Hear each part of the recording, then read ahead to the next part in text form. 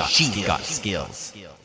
Well, it's Monday, January 12th, and this week is a really exciting week for a number of reasons. There's so much going on, so I'm going to do my best to try to keep these flash briefings brief this week. But as you may know, today is the pre-conference day for Voice Summit 2020. I am at Voice Summit today. I am actually part of a group of colleagues of mine who are giving a Voice in Healthcare Bootcamp 101, how to get started. We're going to be having lots of fun. If you are going to be there, I hope that you will join us for this. If you are not there, then have no fear. I will be sharing lots and lots of information that we cover throughout the conference, whether it's through social media, through the flash briefing, through the podcast. There's lots of content to come.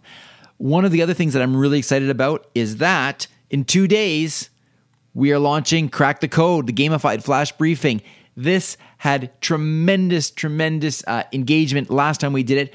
I had over 500 contestants for this, and the response was overwhelmingly positive, and people wanted the opportunity to earn or win more Echo devices. And so I have listened to that feedback, and you have the opportunity to win not one, not two, but 3 Echo devices at least. And so stay tuned for that.